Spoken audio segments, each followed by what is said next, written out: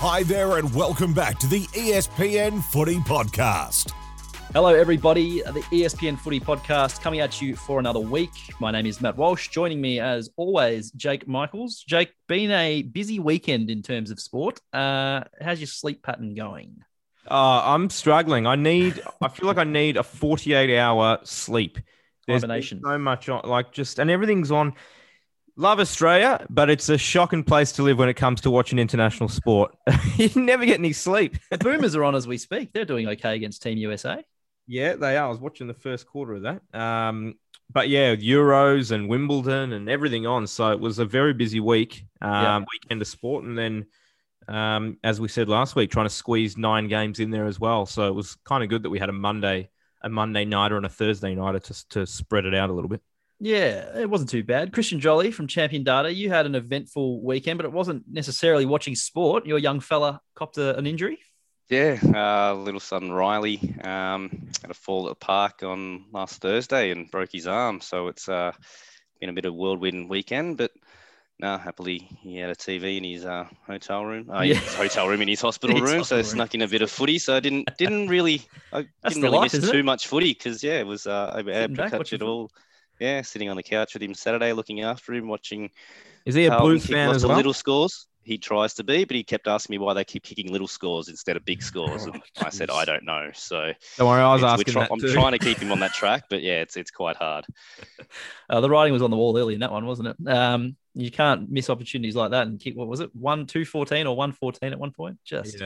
One of the bizarre things, and we might actually look at scoring in future weeks because we've got some interesting stats starting to form themselves about scoring and how it's down and all that sort of stuff. However, we've got plenty to talk about this week, and before we do jump into another big episode, something quirky-ish from the weekend that might have grabbed your attention, Jake? Well, something I noticed was in Monday night's game, and it's almost a question for Christian. I noticed, so North kicked a behind, or it was rushed at one point. North Melbourne got a behind.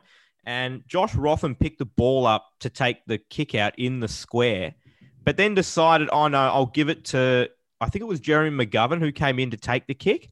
But instead of throwing it to him, he just handballed it to him in the square, and then McGovern took it. And I wondered, is that a handball? Has he technically taken it? Has he taken the kick out or handball out? Again, probably like most scenarios, no, he wouldn't have. But and again, the only reason we'd give it a handball is if the umpire's called play on. Yeah. So if the umpire hasn't called play on and and you can see time on, come on again. There is no handball, but that's play on in that situation if he's in the square and he's. Well, I don't remember the exact situation, but we would have looked at, is the clock ticking when he handballed it? When McGovern did it, is the clock stopped? And there is no disposal. But again, that would have been sort of dependent on the umpire's whistle. This is similar. It happens every now and then when a player gets a 50-meter penalty. They'll be running along, but they'll just be bouncing it absentmindedly. And I wonder, does an umpire see that and go, oh, hold on, are you playing on or are you not? Because it's kind of a bit convoluted, but that's something I've noticed a few times. I reckon it did happen 4 or 5 years ago. I reckon players have stopped doing it as often now because I reckon it did happen to a player. Yeah, and I reckon an umpire called play on for him and it sort of caught him by surprise. I haven't seen a player do it since. There you go. While we're with you, something from the weekend that you noticed? Again, a little bit of a shout out, but from the weekend as well. But turning our attention to VFLW, I know we don't often go there, but shout out to an ex-Champion Data employee, Chloe McMillan, who's coach of Collingwood's VFLW side. She took over at the start of last year, and obviously COVID wiped out the season. She's finished the season undefeated, 14-0, gone through the finals undefeated as well, and set themselves up for a grand final berth, which I think is a couple of weeks away. I think the prelim's being played this weekend. So she sort of, she was a Champion Data employee for 6 years or so before she left to take on an assistant coaching role with the AFLW side with Collingwood and the head coach at VFLW. And she was taking over, Collingwood actually won the premiership in 2019. So I do remember saying when she left, the only way to go is down, but she's proven me wrong. And how good? Undefeated this season. So shout out to Chloe. Do we know where the grand final is going to be? They believe it's going to be at TIAC Oval in fortnight time. So right, very good. Oh, all the best. Love a good shout out on the podcast. A couple of things. You spoke of Euros earlier, Jake. I was really surprised watching the Euros. I can't say I watched every one of Italy's matches, but I absolutely watched the final. And I noticed just a familiar face, you could say, playing at right back for Italy Giovanni Di Lorenzo, everybody. And if you don't know what Giovanni looks like, you've got to Google him. Because and if you're driving, don't pull over. Not if you're driving. If you're on the train, though, go for it. But he's a dead ringer for Tom Liberatore from the Dogs. Yeah, I'm always a bit skeptical about lookalikes because they never seem to look like the person that they're supposed to look like. But this one is a dead ringer. It's ridiculous. It's great. It's just missing the Simpsons tattoos, and you're about there. It's crazy. He's just missing the Simpsons tattoos. That's all. Yeah. You have a couple of lookalike theories too, as well. Oh, I have players that teammates on teams that I kind of get confused sometimes. Not so much on TV because it's very easy to see, but when you're at the ground a bit, when you can be a little bit further away or have a harder angle. The one we were speaking about before was Tom Mitchell and James Warple. Both have that same sort of size and stance, both around the ball. The 3 and the 5, their numbers can kind of look a little bit similar. The other one I always seem to get confused is Jack McRae and Bailey Dale. Again, they're both 31 and 11. Just they have that same sort of running style with that little bit of that hunched over run. Yeah, and I always get those two confused as well at times. You must think that, like, if your teammates, you probably go to like the same barbers or something after training, and Warple and Mitchell sit in the chairs and they just go, "Oh, we'll have whatever's he having."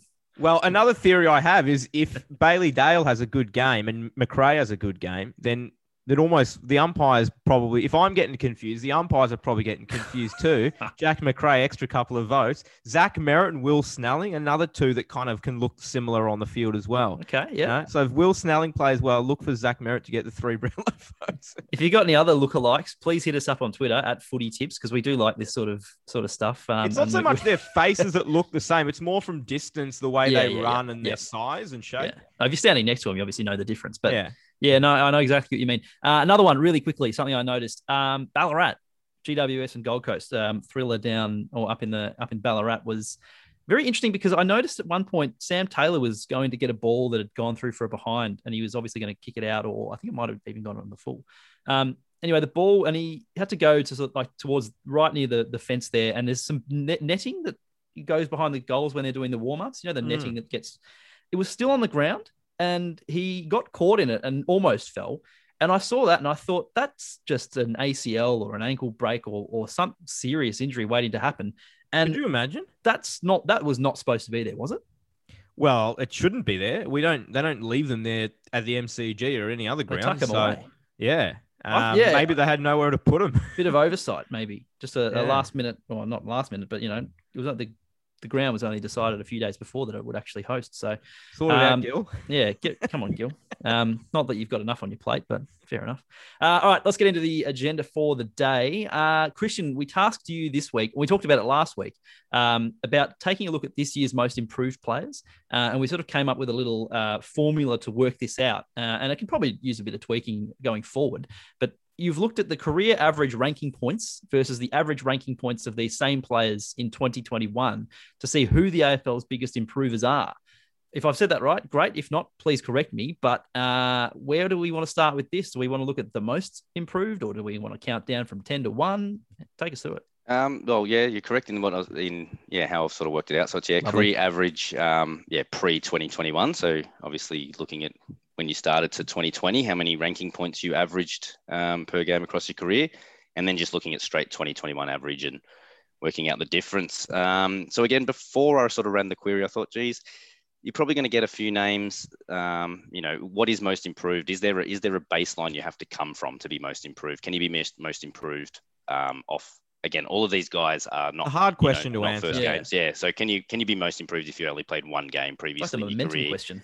And you've come in and played 15 this year, but sort of ran the query and it's thrown up all kinds of names. So, we can start with, well, I don't know if you want to start with the bottom, but as I said, I've looked at the matches that the guys had played of the top 10 leading into this season. So the most improved player by ranking points this year had played 41 games coming into the season. So that's, probably a good third-year player now. Yeah, so probably fits into my category of most improved. Second on the list is 93. So that could even, he's second by points value, but he could actually jump in my mind a little bit if you were trying to work out a most improved award, because he's actually had, more across his career where he's actually stepped up finally this year. I would think that just thinking off the top of my head, I would think you'd need to have played at least 30 games to be in the running for this most improved. I think, as you say, if you've only played 6 games and then come in the following year and you're getting more game time, then your numbers are going to reflect that. See, this is interesting because I think if you play 10 games in your first year and you're not there and you're getting dropped back to the VFL or the waffle or whatever, and then you're coming back and then you're going back again, you play 10 games and then the next year you come out and go bang, bang, bang. I'm kind of inclined to think that most improved is from that part as well. Yeah, see, and then again, I'll throw another angle in there. I don't know if the most improved can be your second season, because isn't that sort of natural progression? And if this was going to be, we're trying to we've been big on the pod before. This should be an actual award in the AFL and probably awarded, through the MVP night and things like that, where they do all the other awards. But yeah, is it going to be in 10 years' time, if this was an award, every single player is just in their second year because it's just guys that are exactly that. So grey area. Again, yeah, we'll go through the names and we'll sort of see how they stack up. So we'll actually start from 11th. We never start from 11th, but again, let's go with the shout outs. One of our own, Josh Dunkley, is actually, he's average coming into the season for ranking points was 95, which is the highest of anyone on this list. So he'd already had a great career coming into it. Through his first 6 games, he had an average ranking points of 128 through this season. So again, he hasn't played the full season, so that might, if we're handing out the award at the end of the year, that might hurt against him. But again, he's increased by 33 ranking points per game. So he sits 11th on the list. 10th on the list, again, is probably the guy with the most games of the top 10, 135 games coming into the season, increased his average ranking points by 33.4 per game. And that's Jared Lyons at Brisbane. So again, he might have won it 2 years ago when he first joined Brisbane because he's the most improved player, and he's coming off a ranking average of 85. Stepped up to 118 this year, which is putting him in the top 20 of the competition. So again, 85 is his career average, not last year's average. Sorry, career average, coming into the year. And 118 this year, as I said. So he's stepped up into the top 20 or 30 players just based on average this year. And again, that throws up the thing. Is that too high to be the most improved player? Are you just now a star rather than, is the most improved player going to be sort of more solid and dour or something? Again, that's just something we could discuss. 9th on the list, we've spoken about this guy earlier. Probably a bit lower than I thought he would be. Ben Keys, so 46 games he'd played coming into the season for an average ranking points of 67 per game, up to 100 this year, which is almost an increase of 34. And then the next guy on the list is one of those ones you throw up. Cody Waitman had only played 3 games coming into the season. 35 ranking points across those games, now averaging 69 in his 8. As good as he's been, I wouldn't be saying he's the most improved player. I think there's not enough of a sample size there to see how the improvement is. That's fair. And he's been great, but I think you're right. The sample size needs to be larger. Yeah. And then the similar player just above him is Chad Warner, who had only played 2 games for Sydney coming into the season, played 12 this year, increased his ranking points from 33.5 to 69 almost. So almost up by about 35 per game. So again, those two are probably, you're right, probably early stage of their career where it's just more natural progression and just getting more game time and looks at it. The next one on the list, again, is probably one that definitely been most improved, but could he take out the award if we theoretically had one? 21 games he'd played coming into the season for an average of 59 ranking points per game, up to 94.8 this year. So again, up into sort of the top echelon. Nick Hind. So again, he's prime candidate, isn't he? Yeah, but he's done it with a change of clubs. And so can the most improved player come because it's just, opportunity, club. For different philosophy. He can be thrown up as the best recruit of the year. Can you also be the most improved player? Because he probably would have, if you said, he probably would have thought, I could have done this. I could have done this at the Saints last year. Yeah, if I was played in the position I want, or if I was given the opportunity. Yeah, that's a good point. And then 5th on the list is probably one of the guys that's just done it in the same position. So probably not a big name out there people wouldn't think of first, but Isaac Cumming for GWS has played the same role for probably, I think he's been there for 3 or 4 years now. Yeah. Halfback sort of distributor, does get sort of a tight job each week. 56 ranking points per game coming into the season from his 10 matches pre-2021. 16 games this year and, an average of 92 ranking points, which is an increase of 36. So again, the 10 games is probably fewer than I thought he played. I think he's been there for 2 years, not 3. But yeah, sort of, again, playing in the same spot and just naturally improving rather than getting a spot in the midfield and just getting bigger numbers. Yeah. This is what I was talking about before when I was like, well, you can still play a handful of games, but if you can't quite crack the seniors enough, but now you're consistently playing, getting ample opportunity. I mean, maybe that is a criteria that you sort of look at as well, because I think that he is a nomination for sure. Yeah. Fourth on the list, we've spoken about every week, and I think we're going to speak about again later in the podcast, Touk Miller. Again, just he was already averaging 84 ranking points from his 117 career games coming into the season. It's just stepped up to be 122 ranking points per game, increase of 38. So it's gone from being a above average, solid midfielder to a star this year. I think what I've noticed about Miller is this consistency this year. I think he's always had really good games, but he's doing it every single week now. He's pretty much Gold Coast best player every single week. Kicking goals, tackling, winning the ball. He runs as hard as any player, both towards goal and towards his defensive goal. He's been phenomenal. And yeah, as you said, we will talk about him a little bit later. But yeah, I was surprised he wasn't actually a little bit higher on this list. Yeah, so third is Bailey Dale. So again, someone that's moved position. So he'd played 59 games coming into the season, a little bit of wing, a little bit of forward pocket. Had been, was it last year or 2 years ago? I think he was almost Bulldogs' leading goal kicker for a period of the season. So he has been a important player for the Bulldogs in the past. But this year, playing across halfback, 94.5 ranking points per game, an increase of 38 from his career average, which puts him third on the most improved. And then the top two, second place. I don't know if any guesses. They're probably getting a little bit obvious now. Don't say that because we'll get them wrong.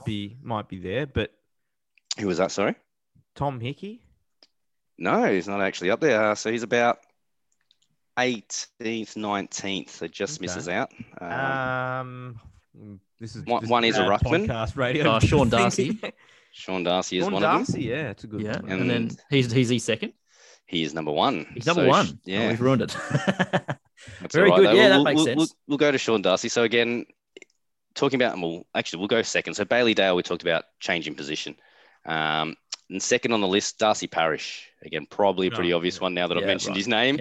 Yeah. Come in with 93 games under his belt coming into the season, 79 or 79.9 ranking points per game. So it's almost on 80, up to 121 per game this year, an increase of 41. And then, as I said, number one is Sean Darcy, who's increased his ranking points by 42 per game and had played 41 games coming into the season. So just between those three names, Sean Darcy, Darcy Parish and Bailey Dale, I think they could all, theoretically, again, if there was a most improved award out there, would all be up there. But, does Darcy sort of... Darcy doing gets it in the nod. same He's role. Playing the same position. And he's actually improving within his own position, whereas the other two are just getting... I think it's more the clubs are just getting better use out of these two players. Fourth was Touk Miller. So again, he's in the same position too. Yeah. No, I think this is... Fifth was Isaac Cumming. Again, similar position, and then Nick Hind was sixth, a change of club. So there's different reasons you can improve. It's a real mix of people, isn't it? Yeah. But again, it just throws up, and I've put the challenge to you guys. I think ESPN should have their most improved player award, because I think it really, should be sort of defined of what is a most improved player. Who do we want to reward it to, and what type of player do you want to reward it to? Again, is it changing position, changing opportunity, or just someone that's finally put together what they were? Yeah, I think it's that second. I think it's the latter. I think it's those who are in the same position.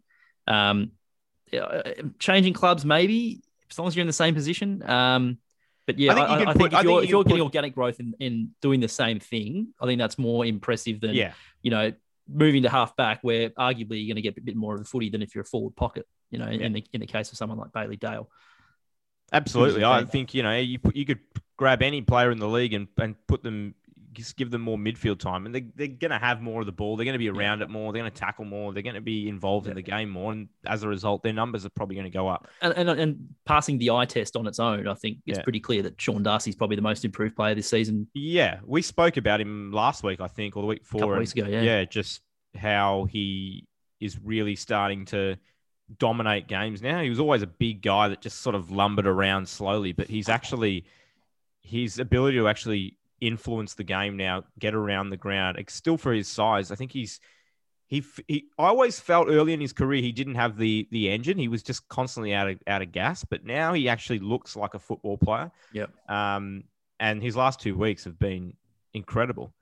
And and it's sort of, as we touched on last week, what he's doing is most ruckmen do it at about 28, 29. He's put it all together at 23, 24. So he's got a very, very bright future because he's sort of, Brodie Grundy's probably the only one that's put it together as early as him. Max Gawn had a lot of knee injuries. Nat Nui was probably another one. But even he sort of took probably about a year and a half to really get that consistency up. I throw this question out to you guys. Is he in the squad for the All-Australian team right now? See, we discussed this yesterday, Jake, between us, that Max Gawn might be getting by on the fact that his team's playing well. Grundy had a great game on the weekend, but he's been in and out of games and has sort of dropped in and out. I think you can really make a case that Darcy's been the second best, if not the best ruckman all year. I mean, Gawn will get the edge, but I mean, again, it goes back to the fact that people probably don't watch much of Freo. And yeah, as I said, the last couple of weeks have been fantastic. And if he continues that way for the rest of the season, he might well find himself in the All-Australian team. Well, I like the challenge. Well, Jake and I and Jared and others at ESPN might have to put our heads together and come up with an ESPN champion data most improved and see what we can do with that. Absolutely. We will be doing that. We'll try and find the parameters and we'll be awarding the inaugural most improved player later in the year. Very good. Moving on.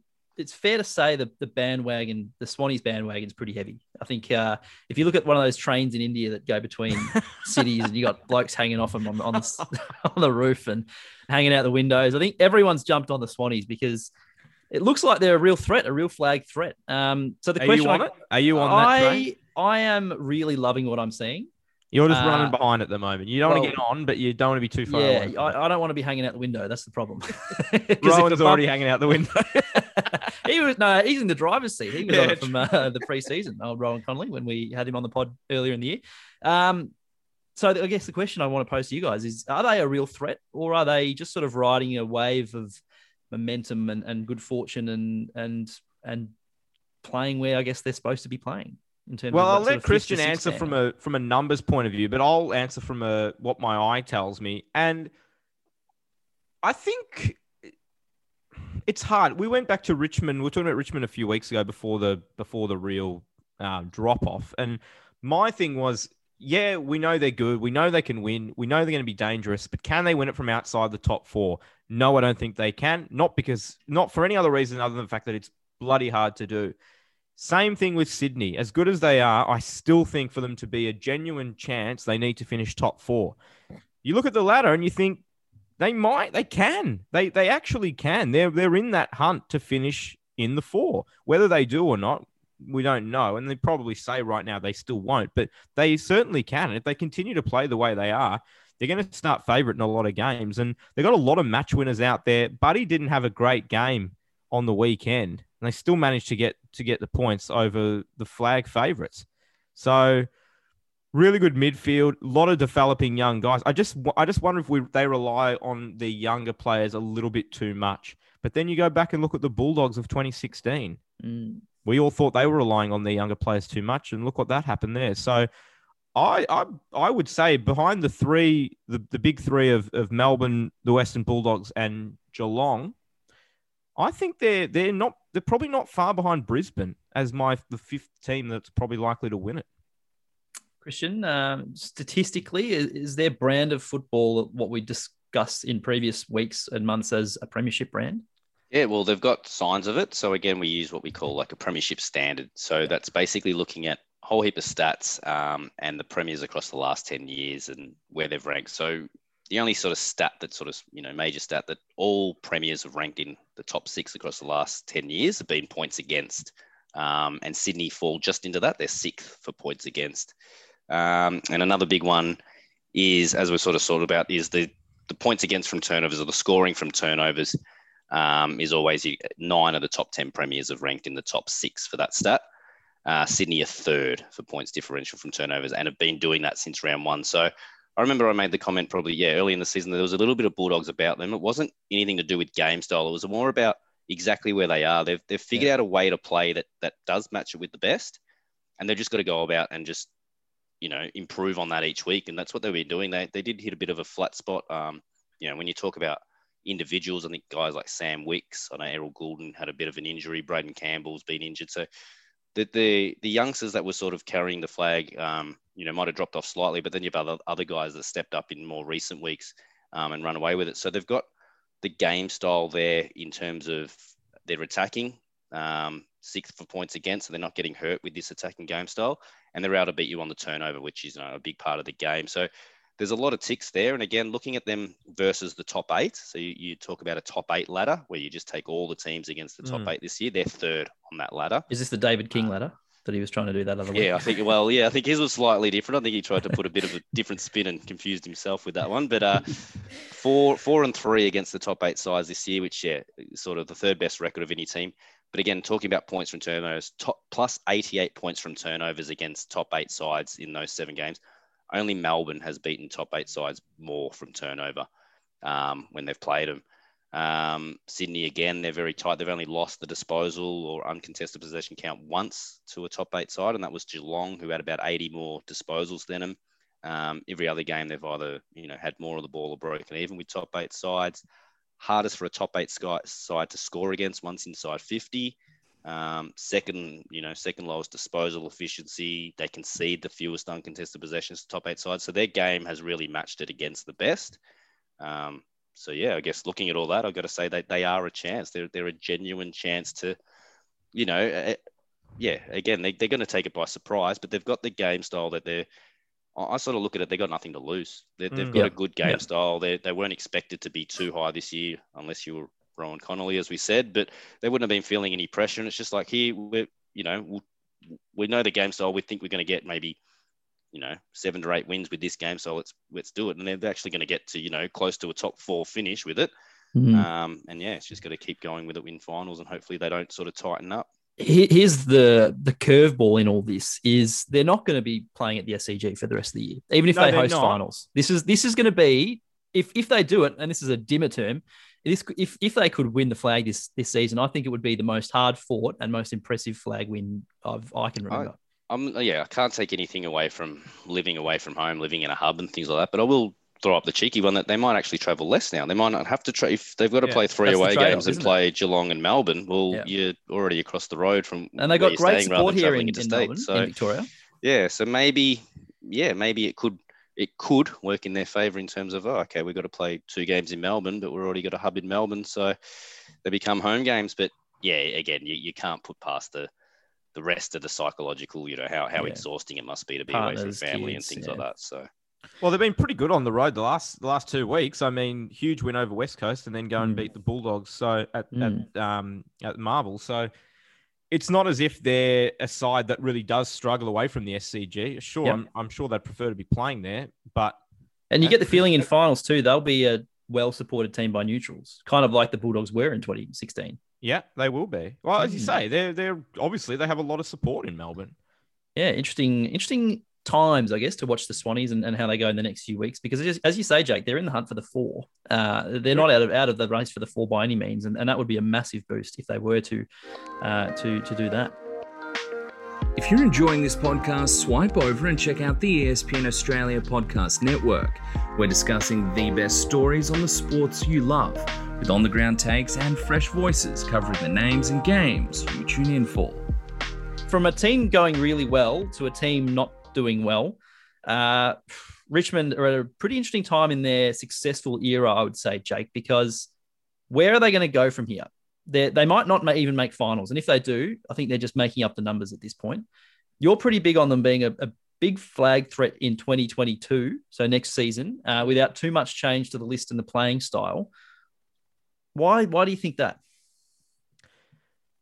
I guess I'm going to put it back on you and say, why don't you think that? I mean, the list is not that much different to what it's been like over the last 5 years. That's why. I think that's why. The list is not different for the last 5 years. When But it's Cochin been was the best list 27, over the last 5 years. So how can when Dustin Martin was 26, when key defenders were sort of 27 in their prime. You look at the list now, and that same list is getting a bit older, Jake. They're getting a bit older, but they're not. I wouldn't say they're old. Okay, it's not like they're all 34. They got a couple of their players are 30, 31. I understand that, but they've also got some younger players. I don't think it's time to worry with Richmond. They've had a pretty average year. Let's be honest, they've had pretty average years right throughout their dominant period, and they've just managed to get everything clicking in the second half and through to finals pretty much every year. Their best year, as we always say, was 2018 when they fell short in the prelim. Yeah. So, but the Richmond that we've seen the last month has not been that sort of Richmond that is going to come good in finals. No, it's not. And I said a couple of weeks ago, I said Richmond can't win it. And going what I said before about Sydney, they weren't going to make it in the 4. They weren't going to win it, and Richmond aren't going to win it this year, even if they manage to finish 8th or 7th or whatever. But I think you'd be crazy to go into following season with the same list, with all the players back healthy, because think about it, they have missed a lot of players. Their defense and midfield's been decimated throughout the year. Just on the players miss, so we talk about Richmond and what they did better than anyone else. They did a lot of facets of the game really, really well. The tsunami surge handball, the forward, the gaining territory, 400, 500 metres per game from handball, number 1 all this time. Last 4 or 5 weeks, they're 5th in this stat. They haven't reached 300 metres gained handballs. They usually average 450 previously, haven't reached 300. But if you look at from 2017, including this year, the guys, they're top 7 guys for metres gained from handball. Number 1, Shane Edwards out of the side. 32 in 9 months. Yeah. Yep. 2, Cochin. 3, Kane Lambert, a very underrated player for Richmond, I think, Kane Lambert. 4, Dustin Martin. 5, Prestia, 6, Hooley, 7, Bloston. So 5 of those 7 players are out of the side at the moment. Will come back next year. I've got a foot in both camps with you guys. I think they are getting to, the wrong side of 30, but I'm with Jake. They've all still got another year at least. I think, all 7 of those come back. Yes, but other teams are getting better, and other teams have got have got players that are 24 and 25 who are going to be 26 and 27. But what do? You get rid of a Prestia or a Lambert or one of these guys that is a top liner and that's been a good player for your side. This is the question. It's not one that we can answer, but it's one that you can have an opinion on. But the crossroads coming up. The crossroads are, hell, go again for 2022 and see if you can do it, but risk a drop off that will be pretty quick when it comes. Because you look at the oldest players on this list in order: Hooley, Edwards, Revolt, Cochin, Asprey, Martin, Grimes, Lambert, Pickett. They'll all be 30 at the start of next season. They are maybe 8 of your best 10 players. Yeah, they probably are. Yeah. But so you're risking get rid all of these older players. If you get rid of a couple of them to try and bring in youngsters, you're pretty much saying we're not having a go at next year's flag. And how many Richmond fans would be overly upset about that, given the success they've had and the fact that they could set themselves up for another tilt? I think on paper, you look at Richmond and say, yeah, they've got enough players and enough talent to give it a serious crack again next year. But if you have a crack at the draft now, you can still make the most of Tom Lynch, Broad, Short, Rioli, Baker, Graham, Bolton, these sorts of younger players without sort of, and I don't, it's a tough question. It is a tough question because you're right. There are players that are coming back. Would kill to be in the position that Richmond's in right now with the amount of talent they've got all in that same age bracket. Why blow it up when it's still, we know it's still working. Think back 12 months ago, not even 12 months ago, when Richmond beat Geelong in Brisbane in last year's grand final. The very thought of saying, okay, now we should break this team up. That's crazy. All that's happened in the last 9 months is they've had injuries and they've lost games. Yeah. That's it. Yeah.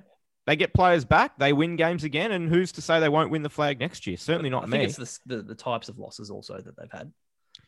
Yeah, it's been un-Richmond-like football, everyone keeps saying, but it's also an un-Richmond-like side because there's a lot of players that are playing that we aren't used to seeing in Richmond's colours. Yeah, but for a team that's so focused on process and the way that they play and just sort of a plug and play kind of capability. No one's a plug and play. Everyone wants to be, but you can't take Hooley and Lambert and Prestia and Edwards all out of the side and expect 4 young guys that have played 8 games to come in and do the same thing. Like doesn't happen. No, that's fair. But you need to get games into these players that are at the younger age bracket. You do, but you could say the same thing about Geelong. You could say the say same thing about West Coast. You'd say it about all the. Well, we talked about older. West Coast, and we predicted pretty similar. Well, we predicted a drop off in the next year or two because we looked at like 9 of their best 13 players were 30 or over, and Richmond's heading towards that same. Richmond is heading towards it, but I still think Richmond is a more likely premiership team right now. Well, not for this year, but for going into next year, they're more likely to win it with the older players they've got than West Coast. I think that's very true, but it's kind of I don't think they're going to be a flag threat next season because I think that other teams are getting better. I think other younger teams are hungrier. Flag threat. You don't think that don't think that a healthy Richmond. You don't think they're a flag threat, but they're down the order. They're down the pecking order. Where? Well, I don't know because we need to see what happens in the offseason. No, where are they? If you think at the moment for next season, they're about where they are on the ladder, 7th, 8th. They're 12th on the ladder. Okay, then maybe a bit 7th, 8th, but that's not going to win you a flag. It's one flag in the AFL. You're crazy. There's no way they're the 7th or 8th best team when healthy. There's no way. Okay. They're a top 4 team. Yeah, they probably are at this point, but again, things are going to we're trying to project 12, 13 months into the future about what's happening. And all right, well, let me throw this up. If they were to go down the path of saying, all right, we're a bit older, we need to get some younger guys into this team and regenerate as such, who are the 29 pluses that you're looking at moving on to get some younger guys in for them? Who are the players you're looking at that you reckon could be value elsewhere that they could move on from and still be able to have a flag assault next year? I think there are teams that would take Josh Caddy, Kane Lambert.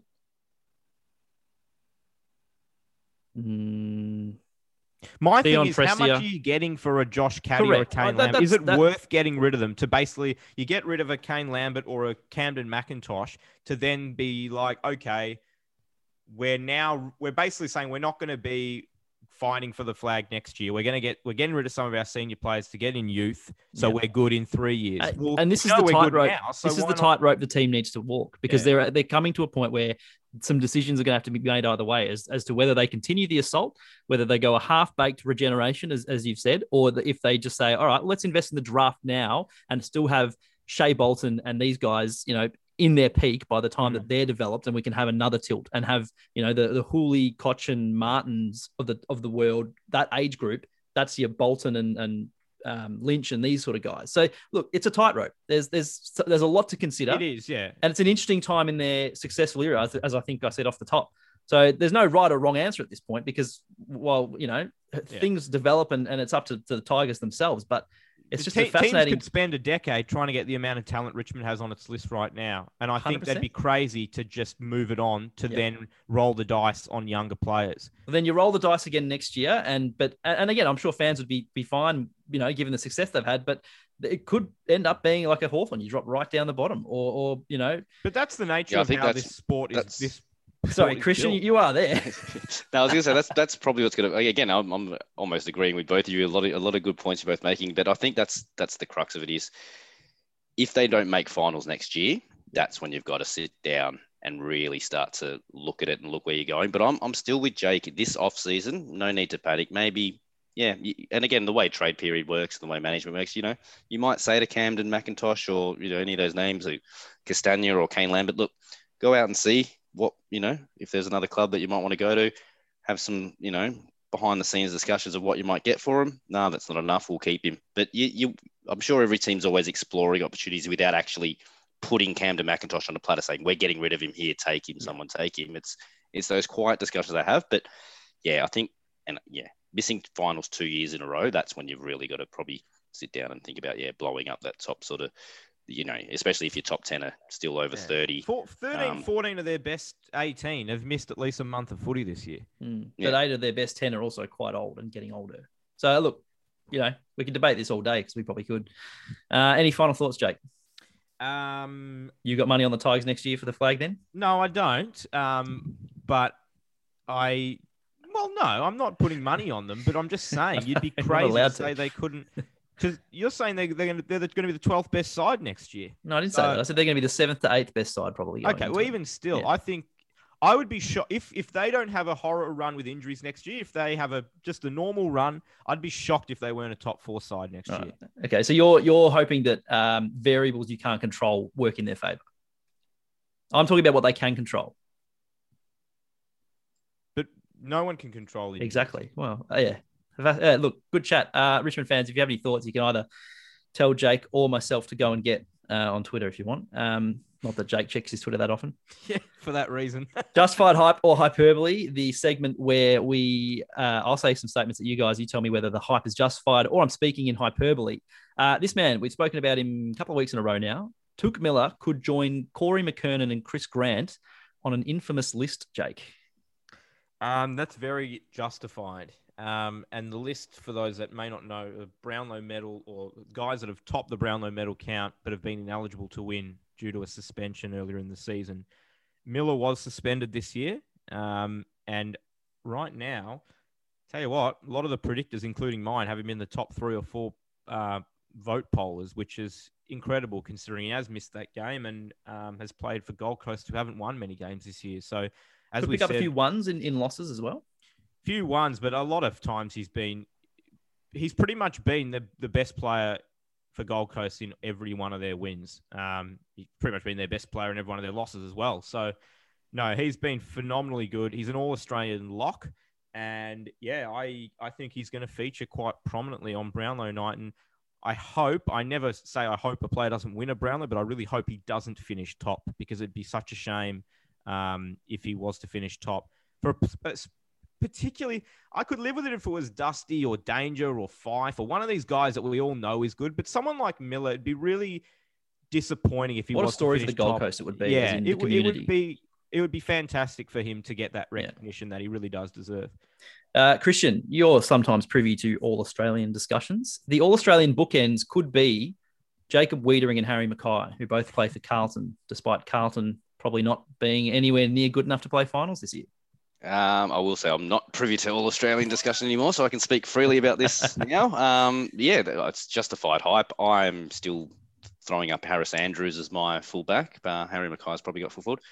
Yeah, wouldn't be a disgrace if Wiedering got in there as well. So, yeah, quite interesting that's where the club's at and the review and things like that. They're probably 2 very important positions in the All-Australian team, the key defensive post, key forward post, and Carlton seem to have, got talent in both areas. It's funny, you throw Sam Walsh in there as well, and Carlton's probably the only team I can think off the top of my head that has a forward, a midfielder, and a defender in the All-Australian team.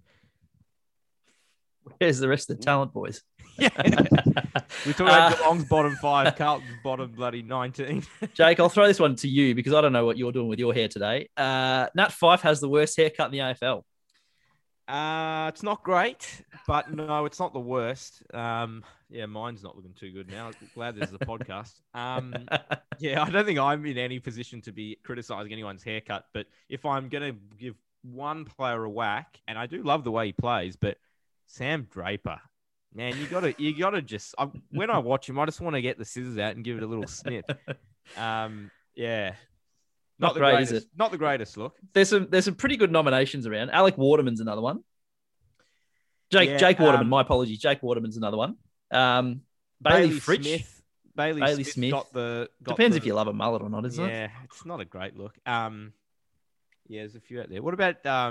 What about Bailey Fritsch? He's got the Matt Walsh do going. Yeah, it's on steroids compared to what mine looks like, though. His looks like he's a mega mind. He must put like a whole can of product. It never moves. Whatever he's running, and it's just like Trent Cotchin as well. It doesn't move. Yeah, Dusty. I mean, we're overlooking the obvious, but Dusty's isn't great. Yeah. Jack Sinclair, another mullet. Aaron Hall. I was actually thinking. I was watching last night, and I noticed Aaron Hall's little. I don't know what you call them. Cornrows. Cornrows. Yeah.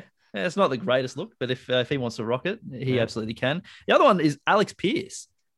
That would have to weigh 2.5 kilos on top of his head. Yeah, well, that's what I thought about Bailey. Yeah, Bailey Smith. Same thing. It's just where's the aerodynamics? Aerodynamic. Yeah. When does it get too long where it's actually impacting your performance? All right, let's whip through these last few pretty quickly. The game's too long, as Chris Scott and now Heath Shaw have said. Christian, you're a stats guy. You wouldn't want to see the game shortened because all the stats are relative to 20-minute quarters. I mean, yeah. You've always got to have that caveat. Oh, in 20-minute quarters, it was this. Yeah, well, exactly. You don't want to change it too much, but again, I just think it's the way time on is used, and there's a few, instances where I think, time's on. It's just blown too quickly, or it stays on for too long. I think we can change rules without actually changing the length of the quarters. But yeah, 123 minutes and 21 seconds games are going for this year. It is the highest. I sort of just read my eyes because I thought it'd gone up every year. 2010, we were up to 122 minutes 59. 2018, we've got it back to 121 and a half. We're up to 123 minutes and 20 seconds, as I said. So there's only, 2 or 3 minute variance across, the last 10, 15 years. So it's not a new issue. This is the thing. If Chris Scott has a problem with it now, he should have had a problem with it 20 years ago. Yeah, I don't think it's a new issue. I just think it's the way the world is. It's broadcast more. They're probably busier. They're trying to turn, even we know the delivering the stats post match. They want it straight away before they get out of their coach's box, or it's packaged with their vision. Everything just seems to be much more of a rush, probably. So again, just probably. I'm sure. Watching the game, it's as I said, everyone complains at the start of the year that's getting longer and longer, but we haven't seen too much change in the last 15 years. It's always been long. So it's just something that Chris Scott he's pulled out the wheel of fortune, and what he's going to whinge about this week is the game's too long. So come on, Chris, focus on the footy. Christian, Gold Coast should trade Isaac Rankin. Oh yeah, I was thinking of that on the weekend. I mean, we've spoken previously in the past lots of times about Gold Coast have to hold on to their talent. Their big thing is holding on to talent. Sometimes I think, you've got to just pick and choose. And again, I'm just sort of assuming this, but that they might struggle to keep all of their talent and pay them all, exactly what they want when Matt Rao gets onto his new contract. I know they've re-signed Ben King. We just spoke about Took Miller, where he's going with his contract. Lukosius, I really like Charlie Ballard, Will Powell across halfback. Isaac Rankin to me is the one that's still got, he has still got that superstar potential in him. And I know as Gold Coast, you don't want to let that go, but at the moment he's just playing forward pocket for Gold Coast. So he's just a complementary player for them. They're not dominating. He's not getting any midfield time. So I think they could really look at trading him and trying to get a lot of value in, because clubs will still pay, I assume, a lot to get a talent like Isaac Rankin in.